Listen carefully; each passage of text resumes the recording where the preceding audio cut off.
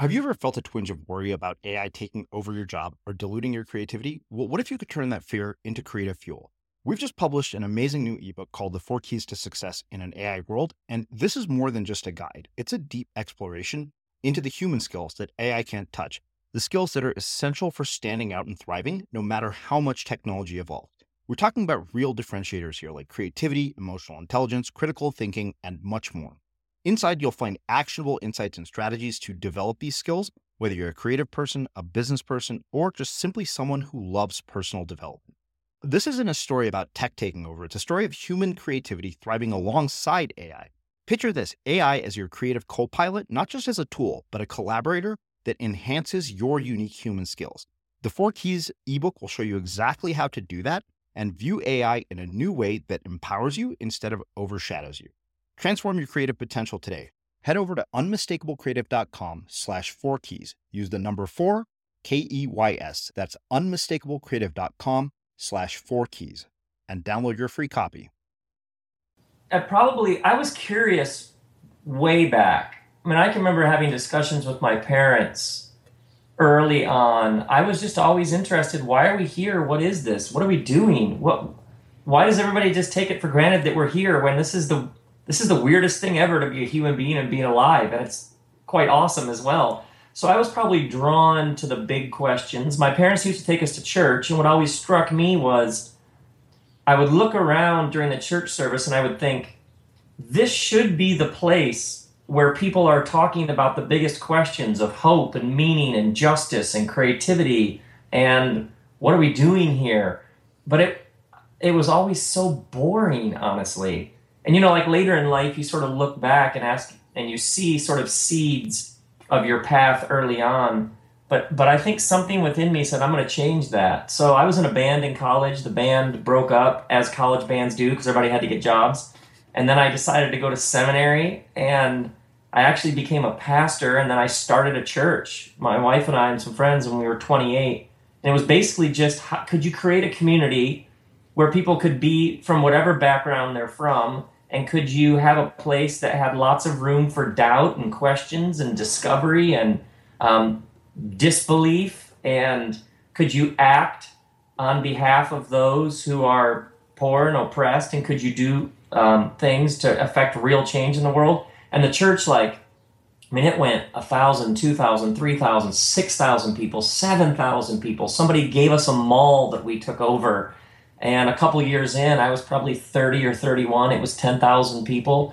And it was like a giant experiment. And then I started writing books and going on tour and making short films. And it's been an awesome ride from there to give it all. I'm Srini Rao, and this is the Unmistakable Creative Podcast, where you get a window into the stories and insights of the most innovative and creative minds who've started movements, built thriving businesses, written best-selling books, and created insanely interesting art. For more, check out our 500-episode archive at unmistakablecreative.com.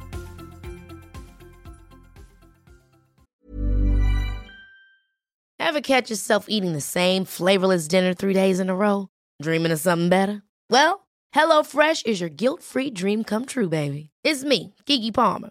Let's wake up those taste buds with hot, juicy pecan-crusted chicken or garlic butter shrimp scampi. Hello Fresh. Stop dreaming of all the delicious possibilities and dig in at HelloFresh.com. Let's get this dinner party started. Life is full of awesome what-ifs, and some not so much, like unexpected medical costs. That's why United Healthcare provides Health Protector Guard fixed indemnity insurance plans to supplement your primary plan and help manage out-of-pocket costs. Learn more at uh1.com. Hey there, it's Michelle Norris. I'm host of a podcast called Your Mama's Kitchen. When I travel, I'm usually looking for a way to find a taste of home when I'm not at home. And one of the things I love to do when I am at home is entertain. And Airbnb allows me to do that. When I was in California recently, I rented a house that had a great kitchen. And when we were sitting around the table, we're all thinking, we're in someone else's house. Someone could be in all of our homes as well. If you have a home, but you're not always at home, you have an Airbnb. Your home might be worth more than you think. Find out how much at airbnb.com/host. There's never been a faster or easier way to start your weight loss journey than with PlushCare. PlushCare accepts most insurance plans and gives you online access to board-certified physicians who can prescribe FDA-approved weight loss medications like Wegovy and Zepbound for those who qualify. Take charge of your health and speak with a board-certified physician about a weight loss plan that's right for you. Get started today at plushcare.com/weight loss. That's plushcare.com/weight loss. plushcare.com/weight loss. Since 2013, Bombas has donated over 100 million socks, underwear, and T-shirts to those facing homelessness. If we counted those on air, this ad would last over 1,157 days. But if we counted the time it takes to make a donation possible, it would take just a few clicks. Because every time you make a purchase, Bombas donates an item to someone who needs it. Go to bombas.com/ACAST and use code ACAST for 20% off your first purchase. That's bombas.com/ACAST, code ACAST. As creators, we're always on the move. Whether it's a live podcast event, a pop-up shop, or a workshop, we're constantly interacting with community, and that's where Tap to Pay on iPhone and Stripe comes in. Imagine this. You're at a live event, a listener loves your merch, or a participant wants to sign up for your course on the spot. With Tap to Pay on iPhone and Stripe, you can accept their payments right there and then, right from your iPhone, so there's no extra hardware or no delays. Total game changer. It's not just for creators. Any business owner can do this. It's about making transactions smoother and much more personal, growing your business in your way. We've been using Stripe for our products and courses for a long time, and now with Tap to Pay on iPhone, you can take your business to the next level too. So visit stripe.com/tapiphone to learn more. Remember, folks, with Tap to Pay on iPhone and Stripe, your business is always at your fingertips. Rob, welcome to The Unmistakable Creative. Thanks so much for taking the time to join us. Oh, it's great to be with you. Yeah, so you and I connected through our mutual friend Dave Vanderveen, who was a former guest here on The Unmistakable Creative, and absolutely fascinating and interesting human being. So I figured anybody who knows him and is friends with him must be interesting as well. And when I started doing some digging on your work, I was just so taken aback by how much depth you go into and how you ask some very thought-provoking questions about life and what matters. So I'd love to hear a bit about, how you have arrived at this rather unusual career and this way of seeing the world in this story. Wow. I was curious way back. I mean, I can remember having discussions with my parents early on. I was just always interested. Why are we here? What is this? What are we doing? Why does everybody just take it for granted that we're here when this is the weirdest thing ever to be a human being and being alive, and it's quite awesome as well. So I was probably drawn to the big questions. My parents used to take us to church, and what always struck me was I would look around during the church service and I would think, this should be the place where people are talking about the biggest questions of hope and meaning and justice and creativity and what are we doing here? But it was always so boring, honestly. And like later in life, you sort of look back and ask, and you see sort of seeds of your path early on. But I think something within me said, I'm going to change that. So I was in a band in college. The band broke up, as college bands do, because everybody had to get jobs. And then I decided to go to seminary, and I actually became a pastor, and then I started a church. My wife and I and some friends when we were 28. And it was basically just, how could you create a community where people could be from whatever background they're from, and could you have a place that had lots of room for doubt and questions and discovery and disbelief, and could you act on behalf of those who are poor and oppressed, and could you do things to affect real change in the world? And the church, it went 1,000, 2,000, 3,000, 6,000 people, 7,000 people. Somebody gave us a mall that we took over. And a couple years in, I was probably 30 or 31. It was 10,000 people. And it was like a giant experiment. And then I started writing books and going on tour and making short films. And it's been an awesome ride from there, to give it all, sort of say it all in a nutshell. Hmm. Well, let me ask you this. You mentioned that you've always been very curious and you're drawn to these bigger questions. And those are really big questions for somebody that young to be wrestling with. So I'm interested in what kind of formative experiences you had as a child and what kind of parents you had that would lead you to that kind of questioning so early in your life. I know, that's a great question. Well, I would say that my parents were always intellectually restless. They were always, I remember my dad cutting articles out from the newspaper and saying, you ought to check this out. Or I know there were always books floating around the house. So they loved to discuss, they loved ideas, and we were raised as kids. What do you think? What do you think about that? We laughed a lot, but the exchange of ideas, and then what did it mean to actually live them? And then I saw them, I remember people who had just gone through a horrible divorce, my parents would take them in, they would sit with them and help them through difficult times. They had a vibrant sort of engagement with the world. And I think I probably just picked up, we're here and we get to help people and we get to learn things and we get to explore. Somewhere in there, I sort of picked that up and it stuck with me. So, one of the things that I think is really interesting is this is not normal. What you're talking about, it's far from normal. Like nobody is raised like this in my mind. In fact, most of us are raised with do as you're told, keep your head down. And in that process, I think that, we experience what I call one of the occupational hazards of adulthood, which is losing our curiosity, losing our creativity, and losing that reckless abandon and optimism.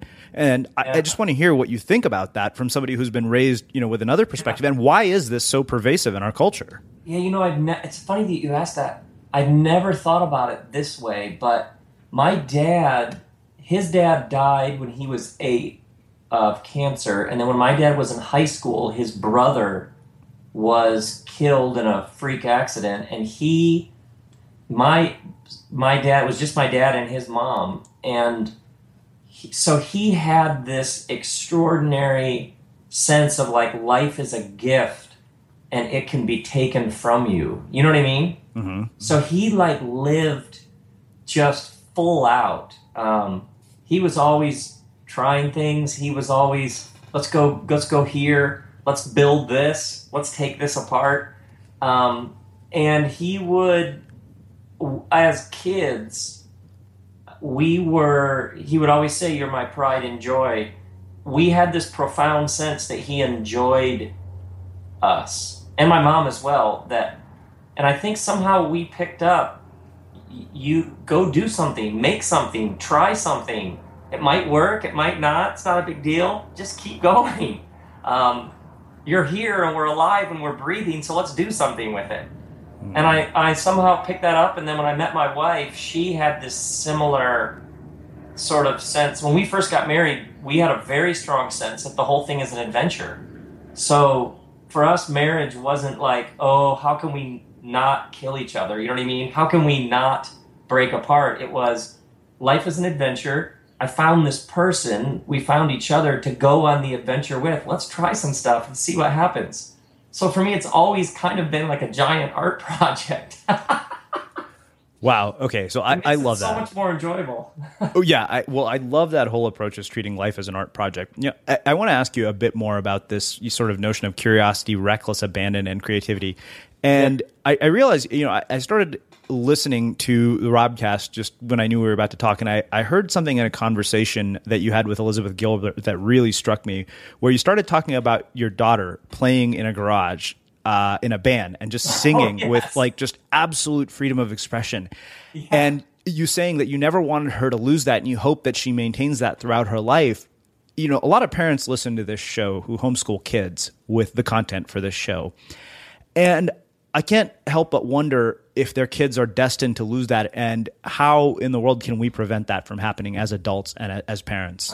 Right. Great question. What happened to me, so I became a pastor. I was done with seminary by age 24. So I was doing visits to hospital. I was going to visit people in jail by 25 years of age. I was doing funerals for people who died of AIDS by age 25, back when that was something that was still sort of, people didn't know what to do with. So I saw lots and lots of suffering up close, because my life as a pastor, what people do is they invite you into the center of their lives when everything falls apart. And so on any given day, I might conduct a funeral, I might be visiting somebody in prison, I might be standing with a young couple in the ICU unit over a clear plastic box that their 2-week-old kid is in, hooked up to tubes, fighting for her life.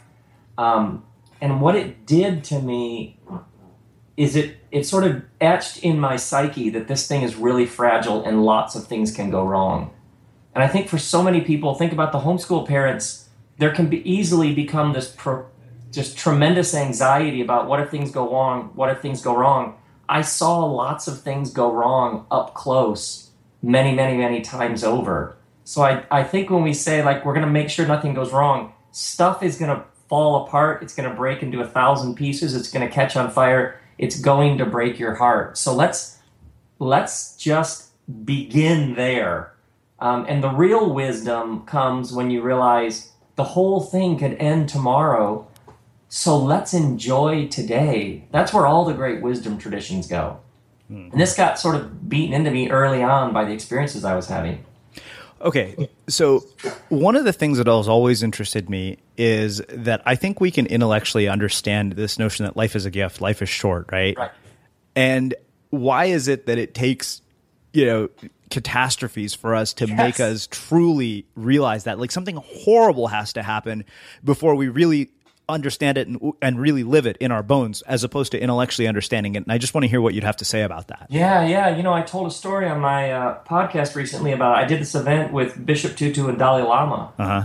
And when you're with them, and these two have seen some of the worst suffering humans can do to each other, when you're with them, you're not struck with how heavy and heartbreaking everything is. There is a lightness to Tutu and Lama that is unbelievable. It fills a room, and having been in rooms with them, it's almost like when you've seen it all up close, you either shut down in absolute despair, or it breaks your heart in so many pieces that you move to this whole other place of gratitude.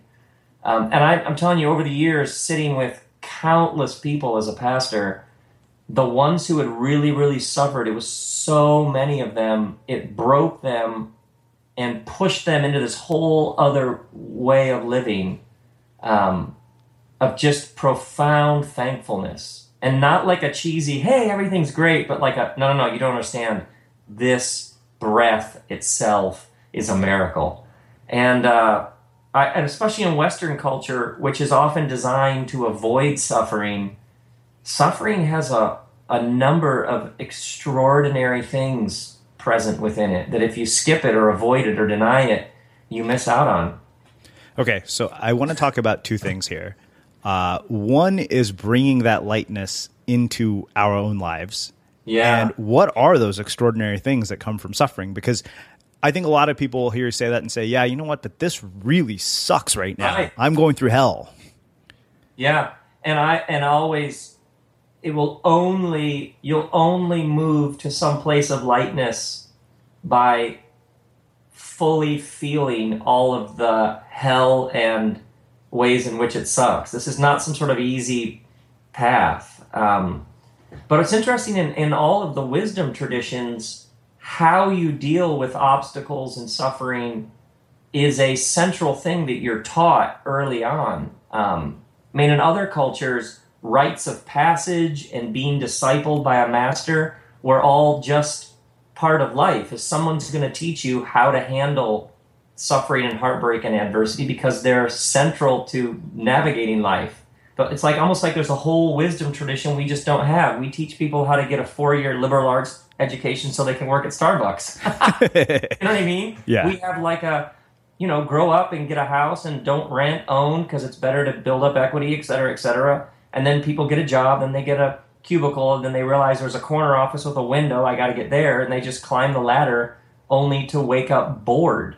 Uh-huh. So I think sometimes you just have to challenge the whole system and ask, what is it that would get you up in the morning with joy? The Japanese actually have a word for this, ikigai, I-K-I-G-A-I. Your ikigai is that which gets you up in the morning. And so it was always understood that when you no longer have an ikigai, you're dead, even if you're still alive. You know what I mean? Mm-hmm. But we sort of, in Western culture, a lot of people have lost this sense of you need something that will get you up in the morning, that brings you joy, that can contribute to the common good. And it may involve making lots of money. It might not. That's all part of it. Okay. You brought up something that I think is really interesting and something that I've been wrestling with personally for the last year or two. Mm-hmm. You mentioned that our school system basically prepares us for a life that is entirely scripted with almost no room for serendipity.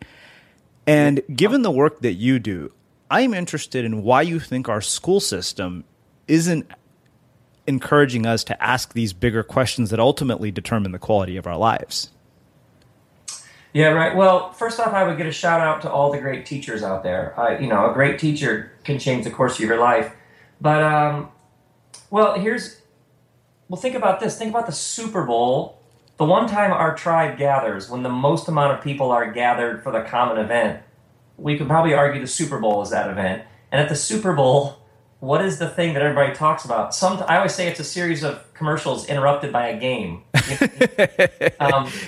But if you think about the Super Bowl, when our tribe gathers nowadays, the one time we gather around the tribal fire, the fire is a square box in the corner of the living room, and we gather to be pitched things that we could buy. Uh-huh. So in ancient cultures, your culture, your tribe had a story that kept you together, a story about caring for the earth, a story about each other. It might have been a story about how our tribe is the best. Let's go kill the other tribes. Whatever that story was, if you were to visit our Western culture and say, what is the animating story? It's probably, hey, you can buy stuff. You know what I mean? Uh-huh. Like the one time we gather, it's to be pitched on things we can buy. Our tribal fire is a 30-second commercial. And in some ways, they've done all these studies that up to $80,000 a year in salary, people get happier, and then from $80,000 on, there's no marked improvement in happiness. All this new happiness research. Uh-huh. So I think you just have to begin with, what is the thing that you do that brings you life? I always make a distinction between success and craft. Success is, I'm going to build it bigger. I'm going to make more money. We're going to open 10 more branches. Craft is the art. It's the thing. Craft is the thing that you are doing, that you are getting better at each day, whether it's a therapist or an entrepreneur or an oil painter or a teacher. And the problem with success is success asks, what can I get? Craft says, can you believe I get to do this? And often, I'm sure you're the same way. You interact with somebody, within 3 minutes, you can tell whether they're pursuing success or whether they're pursuing craft, which is this sense that I have this thing I do in the world, and I'm going to be learning how to do it better and better for the rest of my life. And craft is interesting. Finding a craft and working it. Now that's interesting. Success is basically you climb the mountain and then you find yourself realizing, this is it? Like now what is this? So I think it's, once again, you have to challenge much larger things that we've all been handed, scripts we've all been handed that don't work. Okay, so why do you think that in our culture there's such an emphasis on success over craft, and how do we challenge the scripts that don't work? Well, it's interesting how many people that I meet with who you just simply ask them, is it working for you? How many people will say no? And generally, they believe there's a whole bunch of things they need to be happy, which means they have to kill themselves working to fund it. And when you start saying to them, now what is a life that you could find some joy in? I cannot tell you how many people I've talked to who they actually can articulate it. You know what? I don't want to be the CEO. I really liked selling. I liked working in sales. I was so much happier then. But everything told them, climb the ladder or you're going to be looked at as a loser. So they just kept climbing. And actually one of the earlier rungs brought them a great deal of joy. So oftentimes I just keep asking questions What is it about this pace? I just did in a retreat recently for some business leaders, and you'd love this. A lawyer raises his hand. So here's what was so fascinating. He raises his hand and he says, I've been growing my law firm. I just opened an office 2 hours away. I just hired a human resources person. I got this person working for me. I got that person working for me. And he says, and I have so much pressure and there's so much on my shoulders and it's just exhausting. And I just stopped him and I said, who made this? And he's like, what do you mean? And I said, who did this? And he's like, what do you mean? And I said, who created this weight that is now on your shoulders? And he said, well, that's just what the firm is now. And I said, but who owns the firm and who's building the firm and who hired all these people? And he says, well, I did. So I said, you picked up a boulder and put it on your shoulders of your own making. And what was so interesting to me is when I said, how many employees do you want? How many hours a week do you want to work? How big do you want the thing to be? How many headaches do you want? He hadn't begun with, what exactly do I want this to be and what kind of life do I want? You know what I mean? Uh-huh. And what's interesting to me is how many people I've met who are smart, educated, on it, really, really gifted, building things because they've looked around them and seen, well, this is what everybody else is kind of building, so I'm going to build one of those. And when you stop and say, but what kind of life do you want? It's almost like the system says this is how the game is played and not, how would you like to play the game? Would you like less money and more time? Would you like less employees and more headspace? How are you going to do this? It was just such a fascinating moment, and I've seen this again and again, that really basic questions people aren't asking. Why do you think it is that somebody who starts out with a very clear vision of what they want can lose their way? And this is a deeply personal question for me because it happened to me. Yeah, well, the voices around us can be really loud. Especially if you have a mentor, a boss, professors, parents, siblings. The voices around us can be really loud and really persuasive. And unless you have some sort of practice where you are constantly asking, what is my compass? What is my true self telling me? Unless you have some sort of regular practice of listening to what's happening deep inside of you, the voices around a person can just be so loud. And I'm so interested when I meet people who are really thriving and I ask them about their weekly practice, or tell me about a week, tell me about a day, tell me about the rhythms of your month. They always, every one of them, they have something they mention, like, oh, I fly fish on Saturdays, or oh, I surf, and whenever you say why, they always say, because it's where I remind myself who I am. It's where I get grounded. It's where I get centered. Otherwise, it's just a whole bunch of clatter coming at you. It's just chatter. I will sometimes say to people when they're telling me, but we have to, and I'll say, wait, is that you talking? Who is that talking? And often people will say, oh my word, you're right. That's my brother. That's my mom. That's my boss. That's my, you know what I mean? They'll say, so many times we're reading from a script. It's somebody else's line and we think it's ours. It's easy to do. So would you say that having that sort of a practice enables you to trust your inner voice and your inner compass more than the external voices that become very loud and persuasive? Yeah. And then part of it is you have your internal voice, and then over time, I was fortunate enough, I found people who would tell me the truth about myself because they believed in me. So I have a friend named Tom. We probably talked on the phone every day for a decade. He was just one of those people who he could call me on my stuff, but I knew he believed in me, so I was open to it. I was actually thirsty for it. But it's the people around you who know when they tell you the truth, they're actually helping you discover who you really are. And when you find those people, you have to, first off, buy them lunch, pick up the tab, you know what I mean? And lots of people are very honored when you say to them, I really respect you. The life that you live is something that I just have such admiration for. Can I take you to lunch and just ask you questions? Who isn't moved by that and doesn't want to help somebody? But sometimes people are wrestling. When I do these retreats, a number of people are asking really serious questions about their path. And I'll say, who are you talking about this with? Who are you processing it with? And they'll say, oh, this is the first time I've ever even mentioned it.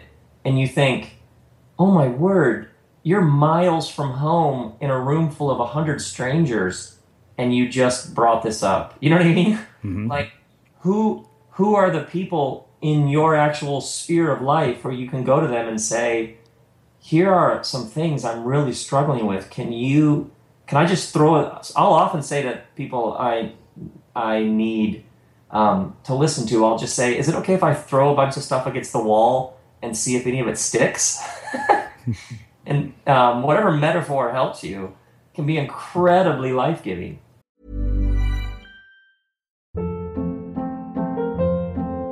Hold up. What was that? Boring. No flavor. That was as bad as those leftovers you ate all week. Keke Palmer here, and it's time to say hello to something fresh and guilt-free. Hello Fresh. Jazz up dinner with pecan-crusted chicken or garlic butter shrimp scampi. Now that's music to my mouth. Hello Fresh. Let's get this dinner party started. Discover all the delicious possibilities at HelloFresh.com. Many of us have those stubborn pounds that seem impossible to lose, no matter how good we eat or how hard we work out. My solution is PlushCare. PlushCare is a leading telehealth provider with doctors who are there for you day and night to partner with you in your weight loss journey. They can prescribe FDA-approved weight loss medications like Wegovy and Zepbound for those who qualify. Plus, they accept most insurance plans. To get started, visit plushcare.com/weightloss. That's plushcare.com/weightloss. Hey there, it's Michelle Norris. I'm host of a podcast called Your Mama's Kitchen. When I travel, I'm usually looking for a way to find a taste of home when I'm not at home. And one of the things I love to do when I am at home is entertain. And Airbnb allows me to do that. When I was in California recently, I rented a house that had a great kitchen. And when we were sitting around the table, we're all thinking, we're in someone else's house. Someone could be in all of our homes as well. If you have a home, but you're not always at home, you have an Airbnb. Your home might be worth more than you think. Find out how much at airbnb.com/host.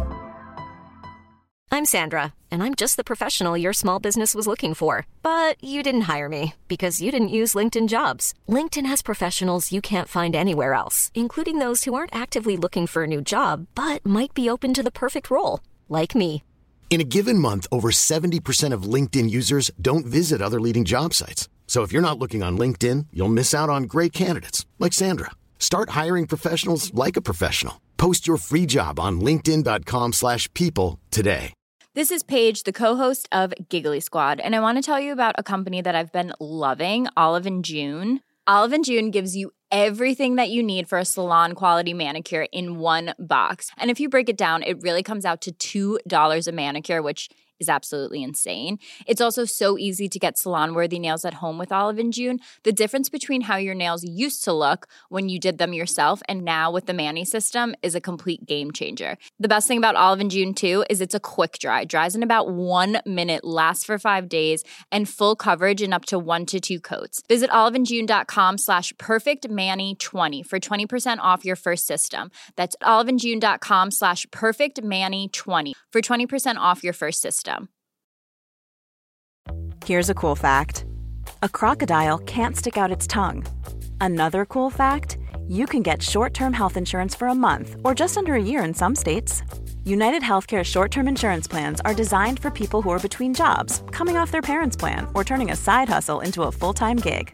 Underwritten by Golden Rule Insurance Company, they offer flexible, budget-friendly coverage with access to a nationwide network of doctors and hospitals. Get more cool facts about United Healthcare short-term plans at uh1.com. When I hear you say that, I even think that we have to choose those people carefully. And sometimes they don't end up being, the people closest to us, family or whoever it might be. Brian, who is my business partner, and I have talked about this idea of validation. And he said, you should really be selective about where you choose to get any of your validation from. And sometimes it's not going to come from the people who are your family or the people that you love. Absolutely. I actually, if somebody cannot celebrate who you are, your influence, blessing, success, power, abundance, whatever it is, if they cannot celebrate the fullness of who you are in your path, then they can't be your friend. It's that simple. So the friend who's like, must be nice, gone. Or they get moved to the outer ring. It's just that simple. You know what I mean? Yeah. Boy, I'd like to have that kind of life. Sorry, thanks for playing. Oftentimes people have around them incredibly toxic, draining relationships that they call friendships. If that person isn't totally have your back and can't celebrate everything you are and are becoming and all of the fullness of who you are, then that's not a friendship, no matter what you call it. Or you're going to have to at least have some boundaries around that friendship, because that's not going to work. It's funny because I'm writing a book right now, and the idea of voices that are external is fresh on my mind, because that's the opening part of the book. The opening part of the book is called The Paddle Out. And I said, a lot of voices get really loud when you're standing on shore about to paddle out, warning you about all the dangers that are in the water. And I remember that I started this project called 100 Reasons You Should Hire Me. That was the beginning of what is now existing today. And I couldn't come up with 100 reasons why anybody should hire me, so I scrapped the project. And I remember thinking, I said, if I had let the people who thought I was an idiot for doing that determine the future, you and I wouldn't be talking right now, Rob. And that was 7 years ago. That's fantastic. Well, let me ask you this. One of the things that you had mentioned to me was that you've had a very in-depth view into suffering, probably one that most of us never get, and a perspective that most of us never can really appreciate and understand unless we've really lived it. But the question that raises for me is, why are there certain people who become victims of their circumstances and let their circumstances become their identity, and others who don't? Right. And I just happened, as a pastor, I just happened to almost get a front row seat and honestly, suffering makes people better, or it tends to make them bitter. And trying to predict who will grow and become more grounded and mature and open to life, and who will shrink back and become more brittle and play more of a victim and be more small. Honestly, it's one of the great mysteries of humanity is I can never tell. I think consciousness and how we respond to the events that come our way is one of the great mysteries. Why do some people, they become so inspiring and expansive and they just go to a whole new level, and other people seem to stumble around in the dark for years to come? I can't for the life of me predict it. I used to think I could, you know what I mean? Mm-hmm. But I think it's one of the great mysteries of humanity, our consciousness and why different people respond different ways. You can have two alcoholics and you organize an intervention for each of them, and all the people who love them most gather in the living room and say, we love you, alcohol is ruining your life, we'll do anything to help you get help. And the one says, thank you, this means so much, can I get help, can I go to a meeting tonight? And the other one says, F you, I'll do what I want. You know what I mean? Mm-hmm. And especially over the years as a pastor, seeing people hungry for more meaning, for more depth, for more connection. And some people stay and they grow and they do the hard work. They do their interior work. And other people, it gets hard and they're gone. It is the great mystery at the heart of the human experience. And anybody who tells you they can fix it, or I've got a 3-step plan to make people, they're selling you something. Or this curriculum or these 7 steps will guarantee you.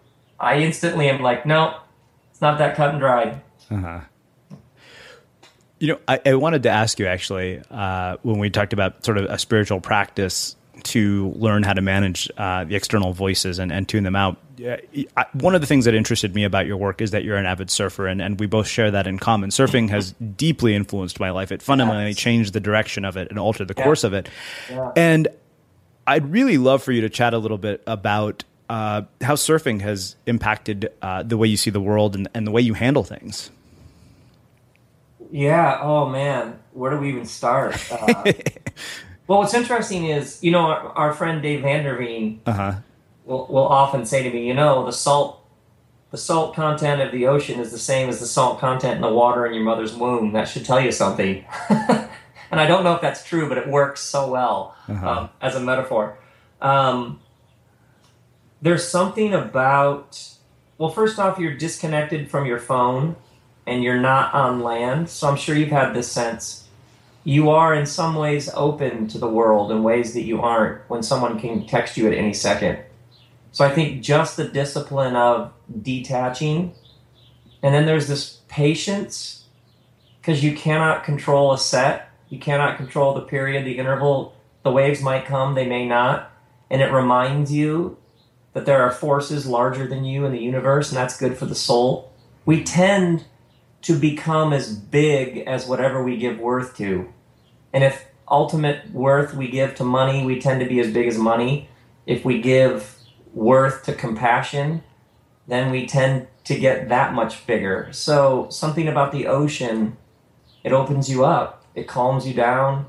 That's a lot of power coming at you, and that power can crush you. Like you say, the hold down can be brutal. Mm-hmm. But if you move, there's this one great line by a surfer, he moved in cooperation with the wave. So it's like there's all this power, but you have to submit and work in cooperation to it. I mean, the metaphors could go on and on.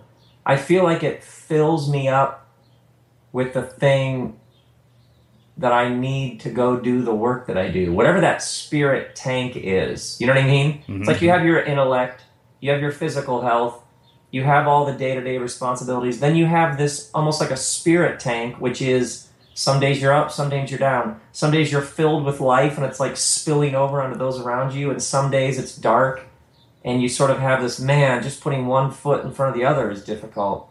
But for me, surfing fills that tank that like is where spirit resides, which is just life in its purest form. Here we are. Here we go.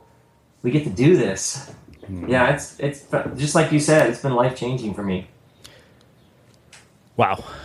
Well, let's do this. Let's shift gears because we've spent a lot of time just exploring a lot of very deep questions. And I want to actually talk about the work that you do. Okay. One of the first places I want to start is by asking you about how being in a band actually influenced the way that you approached building a church. Yeah, well, what's interesting about being in a band is when you're at a club and there's a bunch of bands playing that night, if one of the bands sucks, you go out on the curb or you go to the bar and you get a drink. You rarely stand through a band that isn't engaging you. You'll go out and you'll wait for the next band. So when I sort of cut my teeth in a band, I wanted to engage everybody to the back of the room. To me, you had these few moments to draw everybody in, to create some flow or like a big living room to bring everybody in together and take them somewhere. And so I was a lead singer, I'd write these songs that meant something to me and I wanted to share them with people. And for me, if you were there just because nobody was there just because they're supposed to. Everybody was there because you wanted to see a show that you would be saying to your friends, how great was that? You missed it? Oh, you missed a great one. It was a happening. So when I got into being a pastor, the idea that people would just go to church because you're supposed to just blew my mind. Like, why would you go do something just because you're supposed to? You know what I mean? Mm-hmm. Like, what? You don't do that in any other area? What in the world? So for me, it should be great. It should be fascinating. It should be provocative. It should be inspiring. It should unite everybody's hearts. So when I started the church and I started preaching, for me, the sermon was like this art form. It's like guerrilla theater, performance art. It was like for everybody. It was not religious propaganda. I was not trying to make somebody a particular religion. I'm a pastor out of the Christian tradition, but my understanding, if you're true to your tradition, it will be welcoming to all traditions. So I was like, for me, the sermon was this: how do you create public space where everybody together can be reminded of our common humanity, can wrestle with all their doubt and all the stuff that's just sitting right below the surface? How do you create a safe space where you can be exactly who you are, and you might even get some guidance and direction on some steps you could take to step into your true path? And so that's what I brought into it. And if it's not going to be great, then don't kid yourself. Go do something else. But don't waste my time. Okay, so I asked that for very personal reasons. One of my big gripes about religion, especially having grown up, with being Hindu, is that it's incredibly time-consuming, and of course, as you mentioned, really boring. Yeah. 3-hour ceremonies that really are not that interesting or not that engaging is one of the big reasons that I've had a very difficult time embracing the notion of being religious. Right. And I'm interested in two things. One, why you think religious propaganda is such a big part of religion, or so connected to how people perceive religion in the world. And then also, why is this notion that, this should be engaging? It's a place where we ask deep and meaningful questions about life. It could be much more entertaining and inspiring. Why is that not common? Well, oh my word. I love it that those were two questions backed up to each other that take like years. Well, first off, in politics, they say follow the money. So I would say the same thing in academics or religion or anything. Sure. Follow the money. Building an institution requires a consistency of funding, and you generally get that from saying the same things over and over and creating an enemy of some sort. You know what I mean? America's falling apart, but we can save it, slide into the abyss, just give money now. And so you rarely build a strong institution by saying, hey, we're growing here and we used to see it this way, but actually this is a better way to see it. You know what I mean? Mm-hmm. That doesn't work well for institution building. So one of the things about a church is, in some ways, it has the seeds of its own destruction built into it. If you actually do the right thing and you say the courageous thing and you stand up for the oppressed and downtrodden and you give away your resources for the well-being of those who need it the most, that isn't really great institution building. It's also very life-giving and courageous, and it's what the world needs. But if you're always, institutions generally bend themselves towards self-preservation. How do we keep this thing going? Which is a very different question than what does it look like for us to be fully alive? And if we all die in the process, hey, at least we went down with a smile on our face. And you can see this in companies, you can see this in computer companies that are like trying to innovate, but they still have a giant payroll, which sort of gets in the way of them doing the next interesting thing. You can see it all across institutions.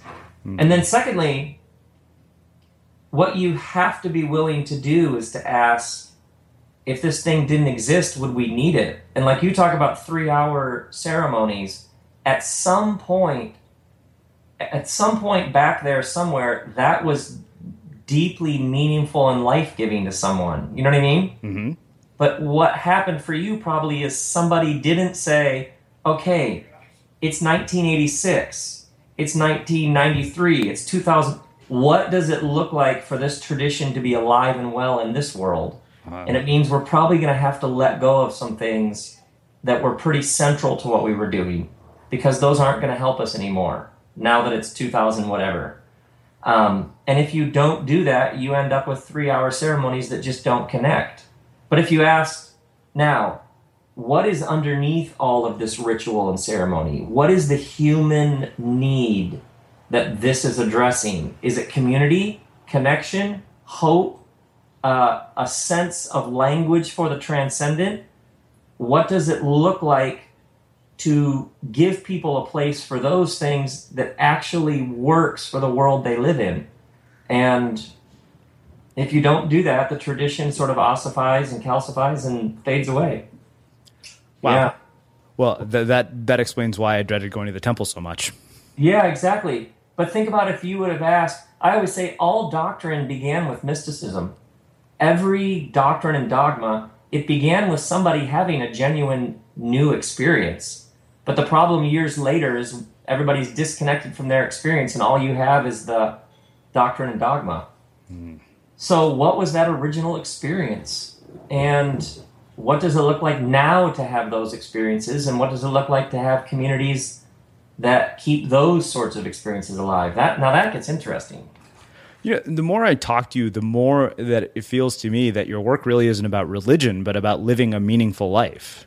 Yes, and I would argue that, going back to your previous questions, what else would religion be in a way but helping people? You know what I mean? Uh-huh. It's like people have so lost the plot that ideally religion would be forms, rituals, rites, gatherings that would simply aid you in living a more meaningful life. And so when you lose that, you've lost the heartbeat of the whole thing. But yes, we're humans. We're humans before anything else. That's where it starts.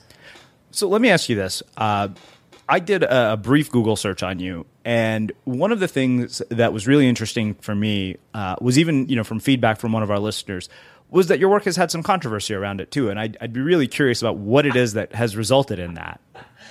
Starting in probably, I don't know when it was, I started, probably early 2000s, I'd go to speak somewhere and there'd be protesters out front, like big signs, by the way, they don't like it if you order them pizza. But having protesters and critics, one time I went to speak somewhere and a guy had a huge sign and on it said, "Believe in hell, not Rob Bell." Wow.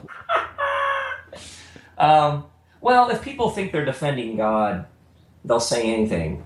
You know what I mean? Uh-huh. There's a particular religious venom that people will spew if they think that you're somehow, you're somehow threatening God, or I don't know. I don't even try to understand the psychology of it. But it became very normal for me to not be able to go anywhere in public that I wouldn't run into somebody who was really, especially when we lived in Michigan, who had said pretty nasty things about me.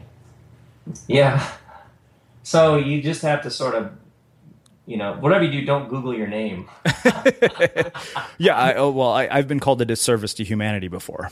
Oh, nice job. Well done there. You're reaching somebody when you do that. Yeah. A friend of mine told me recently she was criticized and she was referred to as an omen of the end times. What is that one? So I think that apparently there's a number of Christians who find what I do very threatening. When you talk about love and you talk about maybe spending all of our energy deciding who's in and who's out is not a good use of time, that can be threatening to people who have built entire systems on deciding who's in and who's out and who's good and who's bad and all that. People can find that a fair bit threatening. Wow. But it's fine. I keep going. That's not who I'm here to talk to, obviously. So I just keep going. And it's like refrigerator buzz. If I listen really intently, I could probably hear it. But otherwise, I have work to do. And I love my work, so I just keep going. So one of the things that's also really interesting to me is, you really become sort of an iconic figure in the work that you do. You've really mastered the craft. I know that you've recently been on tour with Oprah. And having been able to share the stage with such a group of visionaries, I'm really interested in hearing what it is that enables the kinds of people that you've been around and people like you to perform at the level that you do. Oh, by the way, I first have to tell you, I was doing a Q&A with Deepak Chopra. Uh-huh. And I had told a story about a pen, like the story about something that happened to me, this fantastic story about a pen. And someone in the crowd, they were passing the mic through the crowd, and someone took the mic and said, "Deepak, do you have a story like Rob's pen story?" And Deepak says, "Yes, I do." And then he told a story about his friendship with the Beatles. Rob has a pen story. Deepak has a story about having dinner with George and John. Oh, unbelievable moment.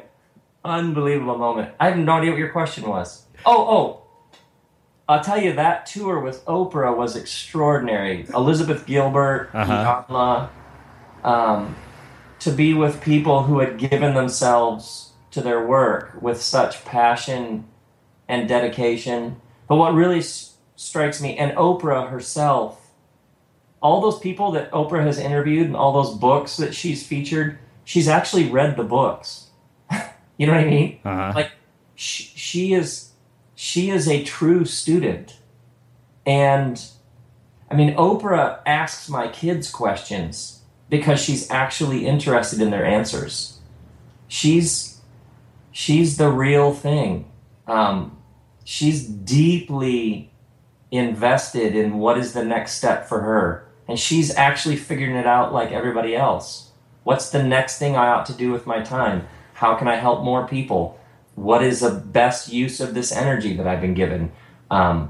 She's asking questions and reading books and having meals with interesting people and finding out how they do it. So that's what really strikes me about sort of with Oprah or Elizabeth Gilbert or Deepak is these are people who are serious about becoming everything that they're called to be, just like the rest of us are. Mm-hmm. And you sort of are amazed at our common humanity because you have this image of them sort of existing on a different plane. You know what I mean? Mm-hmm. And then you're with them and you're like, oh, everybody is just figuring it out and figuring out what it means to be who they are. Mm. They're very, very inspiring. Do you think that everybody has this energy that you speak of that's meant to be manifested externally in the world in some way? Yeah, although one of the most lethal things you can do is compare yourselves to others.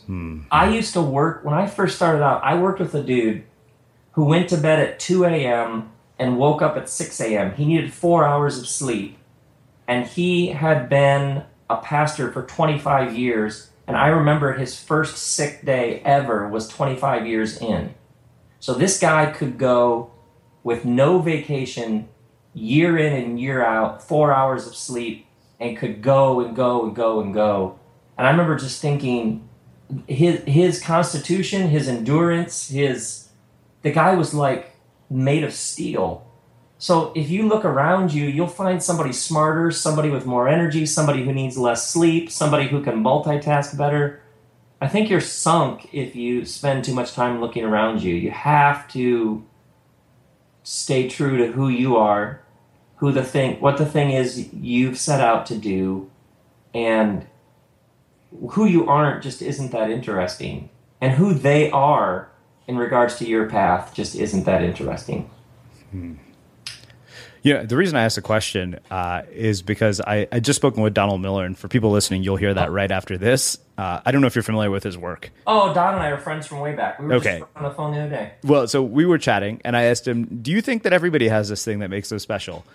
And it was really interesting to hear his answer because he said, he had asked a ton of wildly successful people about this question. Of course, nobody wants to look like a jackass when they answer that question and say, yeah, I'm special. Yeah. And he told me a really hilarious story about Pete Carroll. And when he asked Pete Carroll said, yeah, of course I knew that right from the get-go. And when I asked him about it, I said, do you think everybody has this? And he said, no, which I thought was really interesting because it's such a contrast between the two. And I've asked multiple people this same question in different forms the last few weeks. And it's been a really interesting thing to hear the different perspectives on it. Yeah. To be honest with you, the people who inspire me the most, you've never heard of, and you probably won't hear of. I met a man recently, and we were talking because we were introduced by somebody. I said, what do you do for a living? He said, I clean houses. And he said, I love to clean houses. I love to bring order to people's lives. And I said, wow, the people who you work for are really, they're fortunate. And he said, no, I'm fortunate because these people bring me into their homes to help bring order to their lives. I'm the one who's honored. For this guy, cleaning houses is like high art form. Wow. I mean, he puts so many people to shame with his respect for his work. And it's cleaning houses. You know what I mean? Yeah. So what's just happened for me is the people, when I think about Oprah's awesome, and Deepak and Elizabeth Gilbert are fantastic. The people who have most inspired me are the guy who works at the auto repair where I get my oil changed, he always makes me laugh. I love to get the oil changed in my car because I'm going to see Jim. You know what I mean? And like, he runs the front desk at the place where they change the oil in my car. The people who actually move me are not on stages and don't have microphones and don't have websites and podcasts. Mm-hmm. They're people who they're doing something and they do it each day and they do it with love and integrity. And so that's why sometimes there's this sort of, well, you have to be a superstar. But when I think about the stories that move me the most, it's generally people just doing things that we consider mundane, but they've tapped into, like, it's almost like they tapped into an electrical current that's running through the daily and the mundane and the everyday. Mm. You know, it's interesting. People ask me often how I select guests for the show and, you know, what it is that drives it. And it's often just morbid curiosity. And when somebody asks me, who are your favorite guests? It's never sort of household names or famous people. Right. They're always the least expected people that you've never heard of that have the most inspiring and amazing stories. Right. There's a family I know. They went to the foster care office and said, all of the kids that nobody wants with the worst problems and the biggest disabilities, please give them to us. And I think at this point they've had 27 kids in their home that they have raised. And you'll never hear about them. And when you're with them, it's like you're in the presence of greatness. You know what I mean? Yeah. And they have taken in kids that everybody had abandoned. And then they'll say to you, oh yeah, Johnny, we can't imagine life without Johnny. And no one wanted Johnny. Yeah, the number of people I've met who will never be on a stage, that's the thing. I'm totally with you on that. Mm-hmm. Well, I think that makes a really sort of interesting way to start closing up our conversation. So I have one last question for you, which is how we finish all our interviews at the Unmistakable Creative. Great. What do you think it is that makes somebody or something unmistakable? When nobody else could have done that but them. And it's not a giant deed or climbing Mount Everest or accomplishing something that's never been accomplished. It's when it's so uniquely that person that you think, oh my word, that is them. In a nutshell, that was it right there. Only they could have done that. That's what's unmistakable to me. And it's run through their unique flesh and blood. And that's just endlessly fascinating. It's funny. You may be the one and only person who has echoed my exact sentiments about what it means to be unmistakable. Score! Literally, those are, I could pull it up for you and read it from my book, How I Define Unmistakable, because I was asked to do it for my book proposal. Oh, nice. Nice. And it's almost word for word exactly what you said. Oh, that's great. So good. Well, hey, Rob, this has been really, really cool. I am very, very thrilled that Dave Van der Veen connected us. And as I expected this would be, it was really just a fascinating chat about life and everything else that really matters. Oh, that's so great. Are you coming to San Diego tour stop? I will probably be there now after this conversation. Awesome. So, good. Well, give me a shout and I'll put you on guest list. Will do. And for everybody listening, we will wrap the show with that. Thank you for listening to this episode of the Unmistakable Creative Podcast. While you were listening, were there any moments you found fascinating, inspiring, instructive, maybe even heartwarming? Can you think of anyone, a friend or a family member who would appreciate this moment? If so, take a second and share today's episode with that one person, because good ideas and messages are meant to be shared. Small details are big surfaces. Tight corners are odd shapes. Flat, rounded, textured, or tall. Whatever your next project, there's a spray paint pattern that's just right. Because Rust-Oleum's new Custom Spray 5-in-1 gives you control with 5 different spray patterns. So you can tackle nooks, crannies, edges, and curves without worrying about drips, runs, uneven coverage, or anything else. Custom Spray 5-in-1. Only from Rust-Oleum. Hold up. What was that? Boring. No flavor. That was as bad as those leftovers you ate all week. Keke Palmer here, and it's time to say hello to something fresh and guilt-free. Hello Fresh. Jazz up dinner with pecan-crusted chicken or garlic butter shrimp scampi. Now that's music to my mouth. Hello Fresh. Let's get this dinner party started. Discover all the delicious possibilities at HelloFresh.com. Mom deserves the best, and there's no better place to shop for Mother's Day than Whole Foods Market. They're your destination for unbeatable savings, from premium gifts to show-stopping flowers and irresistible desserts. Start by saving 33% with Prime on all body care and candles. Then get a 15-stem bunch of tulips for just $9.99 each with Prime. Round out Mom's menu with festive rosé, irresistible berry chantilly cake, and more special treats. Come celebrate Mother's Day at Whole Foods Market. Even when we're on a budget, we still deserve nice things. Quince is a place to scoop up stunning high-end goods for 50 to 80% less than similar brands. They have buttery soft cashmere sweaters starting at $50, luxurious Italian leather bags, and so much more. Plus, Quince only works with factories that use safe, ethical, and responsible manufacturing. Get the high-end goods you'll love without the high price tag with Quince. Go to quince.com/style for free shipping and 365-day returns. Imagine the softest sheets you've ever felt. Now imagine them getting even softer over time. That's what you'll feel with Boll & Branch's organic cotton sheets. In a recent customer survey, 96% replied that Boll & Branch sheets get softer with every wash. Start getting your best night's sleep in these sheets that get softer and softer for years to come. Try their sheets with a 30-night guarantee. Plus, get 15% off your first order at bollandbranch.com. Code BUTTERY. Exclusions apply. See site for details. Have you ever felt a twinge of worry about AI taking over your job or diluting your creativity? Well, what if you could turn that fear into creative fuel?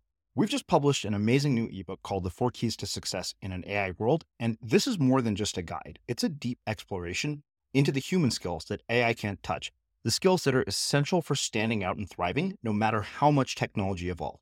We're talking about real differentiators here, like creativity, emotional intelligence, critical thinking, and much more. Inside, you'll find actionable insights and strategies to develop these skills, whether you're a creative person, a business person, or just simply someone who loves personal development. This isn't a story about tech taking over. It's a story of human creativity thriving alongside AI. Picture this, AI as your creative co-pilot, not just as a tool, but a collaborator that enhances your unique human skills. The 4 Keys ebook will show you exactly how to do that and view AI in a new way that empowers you instead of overshadows you. Transform your creative potential today. Head over to unmistakablecreative.com/4keys. Use the number 4, KEYS. That's unmistakablecreative.com/4keys and download your free copy.